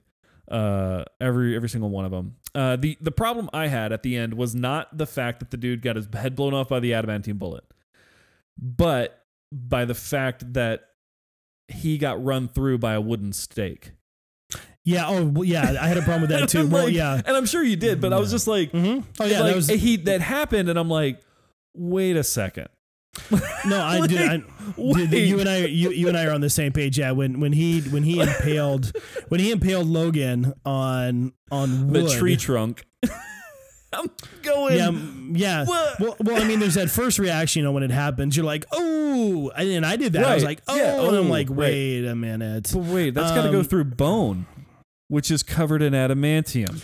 Now, it could spread them. It could bend, maybe. No, but even still, adamantium does not I'm trying bend. to give it, but I can't give it any reason. No, adamantium does not. Well, I mean, if the adamantium in the movie universe follows the laws of physics in the comic, adamantium does not bend. Just like vibranium does not bend unless it's heated, right? Because the two strongest metals in the Marvel universe are adamantium number 1, vibranium number 2. Sure. So yeah, that was my thought too. And I'm looking at it, I'm like, well, I mean, you're trying to give it, you're trying to give it the reason to work. Yeah. And it's because Ryan, it's an X-Men movie. So it's, yeah. And this is what, Ryan, plagues every one of these movies. And that's why I ask everybody who listens to this show, be reasonable. Don't just love this movie because it's fashionable to love it. And don't hate a movie because it's fashionable to hate it. Right. Okay. These type of incidents, and again, we're talking about fictional characters. The course of our lives does not change depending on how Logan dies on screen. Okay. We have the most first world podcast you could have. Right. So I think we're good there. That being said, this is what plagues these movies, Ryan. Yeah. And these are issues that don't plague the MCU. And currently, we're keeping our fingers and toes crossed. Right. Don't plague the DCEU. As weakened as Superman was, Bruce was exhausting himself punching him. Just because he had to move around in that suit, number one. Yeah, but then even tried to land a blow on an alien. Even in Superman's incredibly weakened state was not enough to keep him down. Sure, man. For extended periods of time. That is in line with who Kal-El is. Take the MCU, right? Steve Rogers, very strong, super soldier.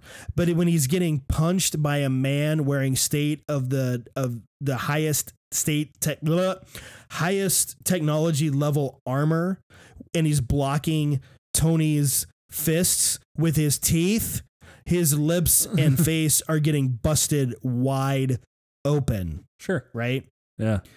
That's in line. And that's something that the MCU has done almost, really, Ryan, perfectly. Rips off Bucky's arm. I mean, right? You've got a lot of things that are happening inside the MCU that can be there's room for it to be messed up, and they still keep it in line. Cap didn't pick up Iron Man and impale him on a log because the log would not pierce that armor. The suit of armor. Right. Okay. Just like as much as Batman was wailing on Superman, it was taking every piece of his human strength to just make a barely noticeable dent. Yeah. Just enough to give Superman a trickle of blood, if that, right?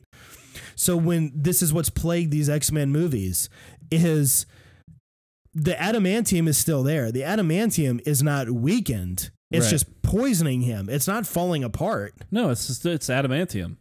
Right. Like that's adamant. That's metal. It doesn't get, it doesn't have feelings. It's not it's not disintegrating in his body. No. It's just tearing his body apart. It's been tearing his body apart since he got it put inside him. Yeah, which is canon with Origins. They talk about it in Origins. Yes. And it's canon in the book, depending on which X-Men universe you're in. So the healing factor can't keep up with the poisoning because the poisoning is happening constantly. 100% of the time, 24 hours a day. Like that's one thing his healing factor is always done. Yeah, is fighting that. And also, again, Wolverine is not immortal. He ages and he will die.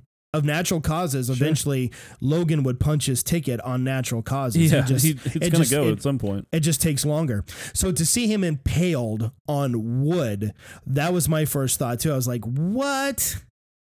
And I'm like, well, maybe it went through the ribs. And I'm like, no, I'm making excuses. Yeah, making excuses for sloppy writing. And we've seen it. You had adamantium available to you. You had adamantium available to you to use to kill Logan. And I get that you've already stabbed someone in the chest, I guess. But that was my thought of it, of just like stabbing Logan in the heart with claws. There's still holes in ribs. We get that. You could still the claws stab could make it through the ribs. Yeah, could make it through the ribs. Like that would be so much more acceptable to me.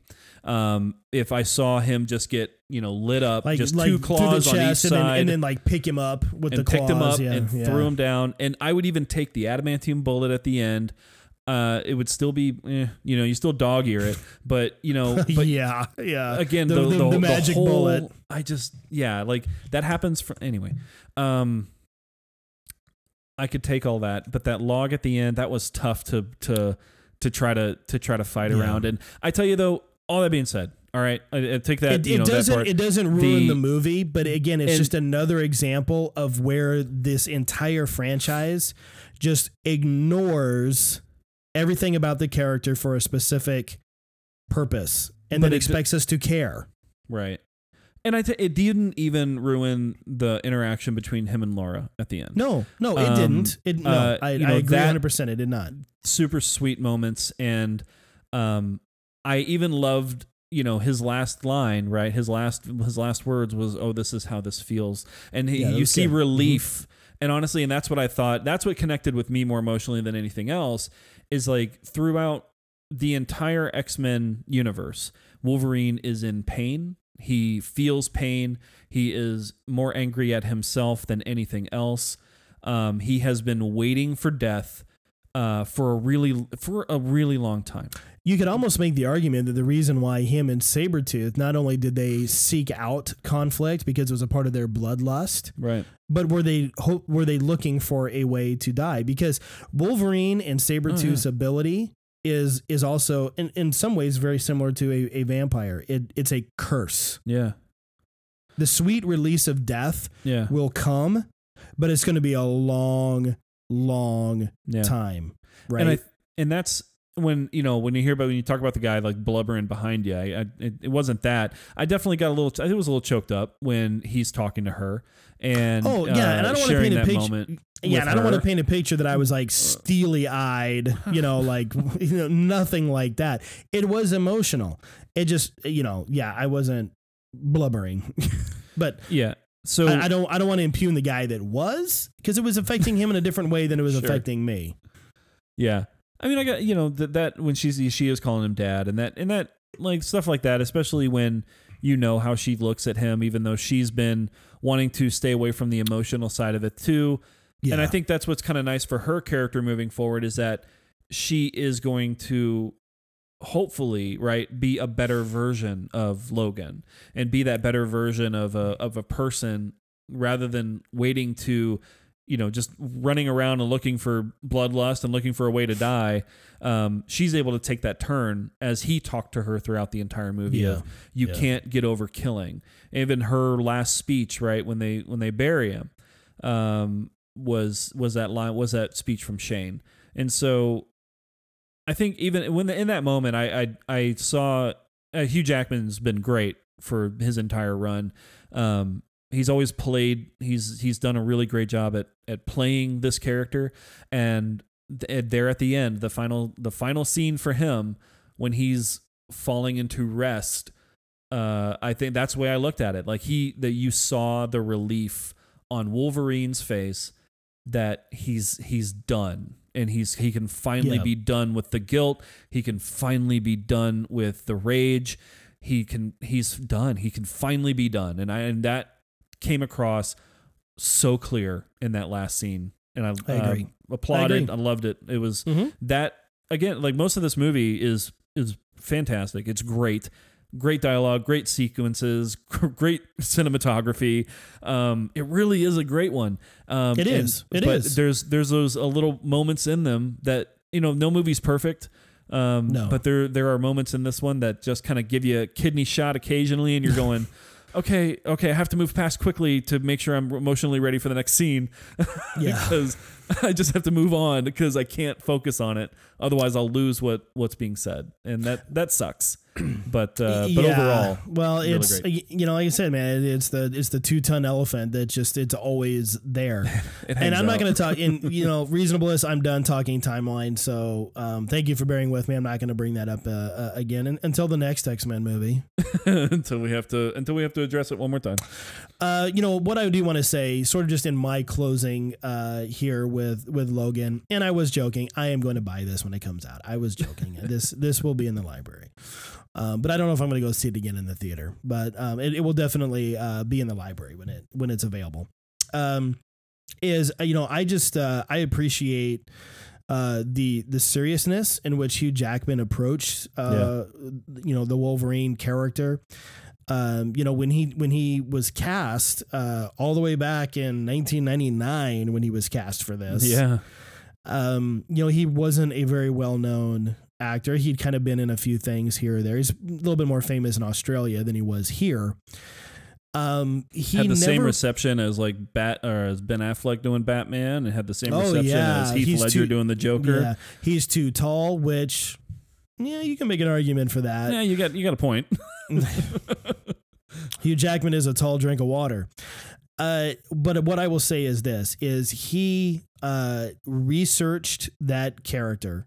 Yeah. And he did make Wolverine his own. And even though we talk about like Hugh Jackman died as well too. Even though Hugh Jackman is taller than Wolverine is portrayed in print, he made sure to embody the pose, the snarl, the stance, all of that. Yeah, all those little picture perfect moments where you get to see the two arms out and hunched over with the claws. Yep. Great stuff. Yeah.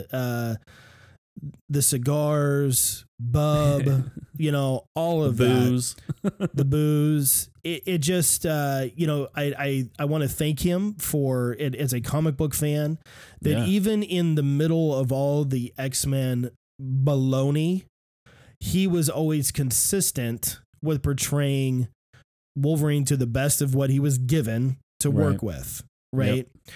And even though Origins is, you watch it and you're like, whoa, he was still great as Wolverine. Yeah.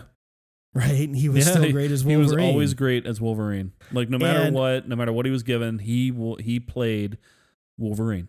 And unlike Michael Keaton, I'm looking at you, unlike some who have tried to bury and forget their past portraying a superhero, well, I don't want to be known for that forever. Hugh has repeatedly said, if I could play Wolverine forever, I would. But I can't. And of course he can't. And he just, why does Wolverine look like he's 70? well, because the actor playing him is 70. Right? Hugh Jackman turned 70. yeah. So he understands the limitations, and because it comes from a respect for the character, where he has said, they can only make me look young for so long. And then it's just kind of like, you really are suspending your disbelief, where you're like, okay, he looks older in this movie when it's supposed to be taking place before this movie, right? So, once we start to because now that we're in the late 80s, early 90s, and the X-Men timeline now, yes, it'd be tough to watch. How old is Hugh Jackman? 40 something? 40, I think he's getting close to being 50. Yeah, that's going to be a tough makeup job. Like that's going to be a really and it'll be very obvious. It'll look goofy. And Ryan, I think that he really legitimized portraying a comic book character. Yeah. That it's not just like, oh, you're just settling for a role until you get something better. Yeah. I really do. I believe he legitimized it, and he loves the Wolverine character. And he has said repeatedly, this character is amazing. And he's right. Wolverine is an amazingly complex character. Wolverine is awesome, will always be awesome, whether it's Wolverine version, Old Man Logan version, X-23 version, doesn't matter. Wolverine, the spirit of Wolverine is very freaking cool. Yeah. And Hugh, thank you. Even though you've been in some X-Men movies where I'm like, yuck, it hasn't been your fault. It hasn't been your fault. No. We're gonna fangirl a little bit. You brought an A game when oftentimes you were handed a D level script. Yep. But you chose to not cash in a bad performance. As subpar as Origins is, Hugh Jackman is great in that movie. Yeah. He's great. It's just the rest of it is bad news, right? So, Hugh, thank you. I mean, as a comic book fan, I have always loved watching you portray Wolverine. I've always been enamored by it. I am jealous of your ripped body. I wish I looked like that. That's definitely a dedication to your craft to look the way that you do. I'm sure that's not easy. Right. And James Mangold and Hugh Jackman and Patrick Stewart and everyone in Logan, thank you for giving us a very good send-off with these characters. Yeah. Didn't come without warts, okay? Sorry, you got your warts, but it's a very good send-off. I don't feel the X-Men film franchise is in a better spot. I don't think it's in a worse spot. I think it's in the same spot it was before Logan came out, Well, that's the nice thing about this is that this movie gets to, even though it doesn't exist outside of this continuity, as far as the X-Men franchise is concerned, we're not even there yet.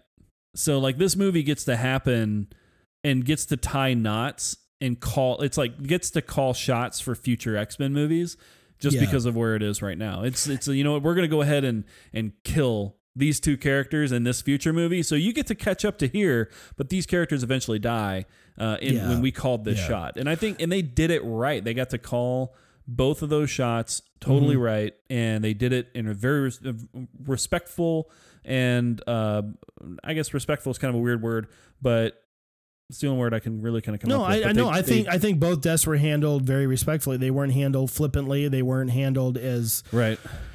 they weren't handled like fake outs. Walking Dead, I'm looking at you with Glenn. How many times that happened? Yeah, how many times did Glenn die? Like the dude had more lives than a cat. Yeah, so I mean, there were no fake outs. There were no oops, just joking. Xavier's gonna live through this. How many dream sequences you can string together? Yeah, Batman versus Superman. We're looking at you. So yeah, it's yeah, man. I think for time's sake, I don't really have much to add. I do have some theories on where these kids may end up, but we can leave that for the next show. But yeah, folks, that is our thoughts on Logan. We both agree. Great movie. Yeah, man. Lots of fun. It is not without its problems. They are glaring problems at times. But it is a perfect send off to that character and to amazing actors who literally embodied both those characters. We talk about, what Hugh Jackman brought for Wolverine. I couldn't imagine anyone else. I mean, James McAvoy is great. No question. I have loved his performances as Professor X. As stinky as Apocalypse is, McAvoy is very much like Jackman. He's working the best he can with the with the stuff he's been given. Okay, with some unspeakable content. Oh, in some dialogue where he's got to be like, you want me to say this? I gotta say but that. Yet he's still. And I will say, dude, I mentioned to you in a text the other night. It is a little emotional at the end of Apocalypse when he gives Moira McTaggart her memories back. Sure, yeah. That's a great scene. That's a great scene, and I appreciate that scene. But yeah, McAvoy has been very great as Xavier, and I hope to see him back as Xavier. I don't know where he stands with his contract, if he wants to. I don't know. Yeah. But I hope he does. Magneto can go away for a while. It's like Lex Luthor. Okay, gotcha. But Patrick Stewart embodied, Professor X. Oh yeah, right from the get go. Oh yeah. And one thing that came to my mind, Ryan, is the ending of these two characters.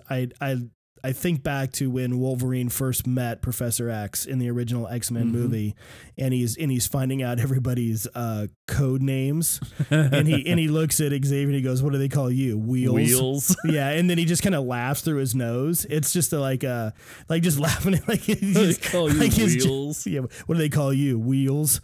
And then he just kind of goes like. Just like laughing at his own joke. And then just, Xavier's response back was just so gracious, right? He could have, smarted off. Yeah. And then I think of another, I want to say it was X-Men 3 where he tells Wolverine smarts off to Xavier. And Xavier is very serious when he says, "You better watch what you say or you wake up tomorrow morning and someone's cutting your hair like you'll think you're a little schoolgirl and someone's cutting your hair," or something like that. Oh, that's right. Yeah, because he tells him. Or Jean will be cutting your hair, or like because you think you're an 8-year-old girl or something like that. Because you think you're an 8-year-old girl, and and he means it. Like watch it. No, that could happen. Yeah, like watch it. I could. Yeah. You think you're having a hard time remembering stuff now? Wait till this. So no, we can. Yeah, dude. Mess you up. So I would say we've got you and I know we both have some theories on where this could go with potential New Mutants and X-Force. We can maybe hit that on the next episode. Yeah. But there you go, guys. The reasonable to say Logan is a must see. It is a must see. Oh yeah. But bring a little sprinkle of salt, not just for your hairy popcorn, but also for the. Again, some of the glaring issues that pop up quickly if you right? Brace yourself. It's those things that happen, and I don't want to beat the dead horse again, but those things that happen. Go ahead, Ryan. Give it another swift kick. You can. I tell you, if you can allow yourself to move right along. Try not to get wrapped up in the theory and the continuity and all that garbage. Just really go in there, enjoy it. Man, I know we both did. We both enjoyed the heck out of this movie, and absolutely, it should be enjoyed. And it was to echo your statement, man. Great send off, great story. Looking forward to seeing. As I'm scared to say it, but I'm going to say it anyway. I'm looking forward to seeing X-23 again, and that young lady just did a fantastic job. Yeah, she was really good. She was very good doing that. So very good. All right, man. Yeah, Let's we've got call a it lot for of these stuff to leave folks. for next time. Oof. But yeah, we've got, Yeah, right? this is 2 hours in. So, All right, man. yep. Well, this has been Reasonable Fanboys. My name is Ryan. I am John. Have a great one.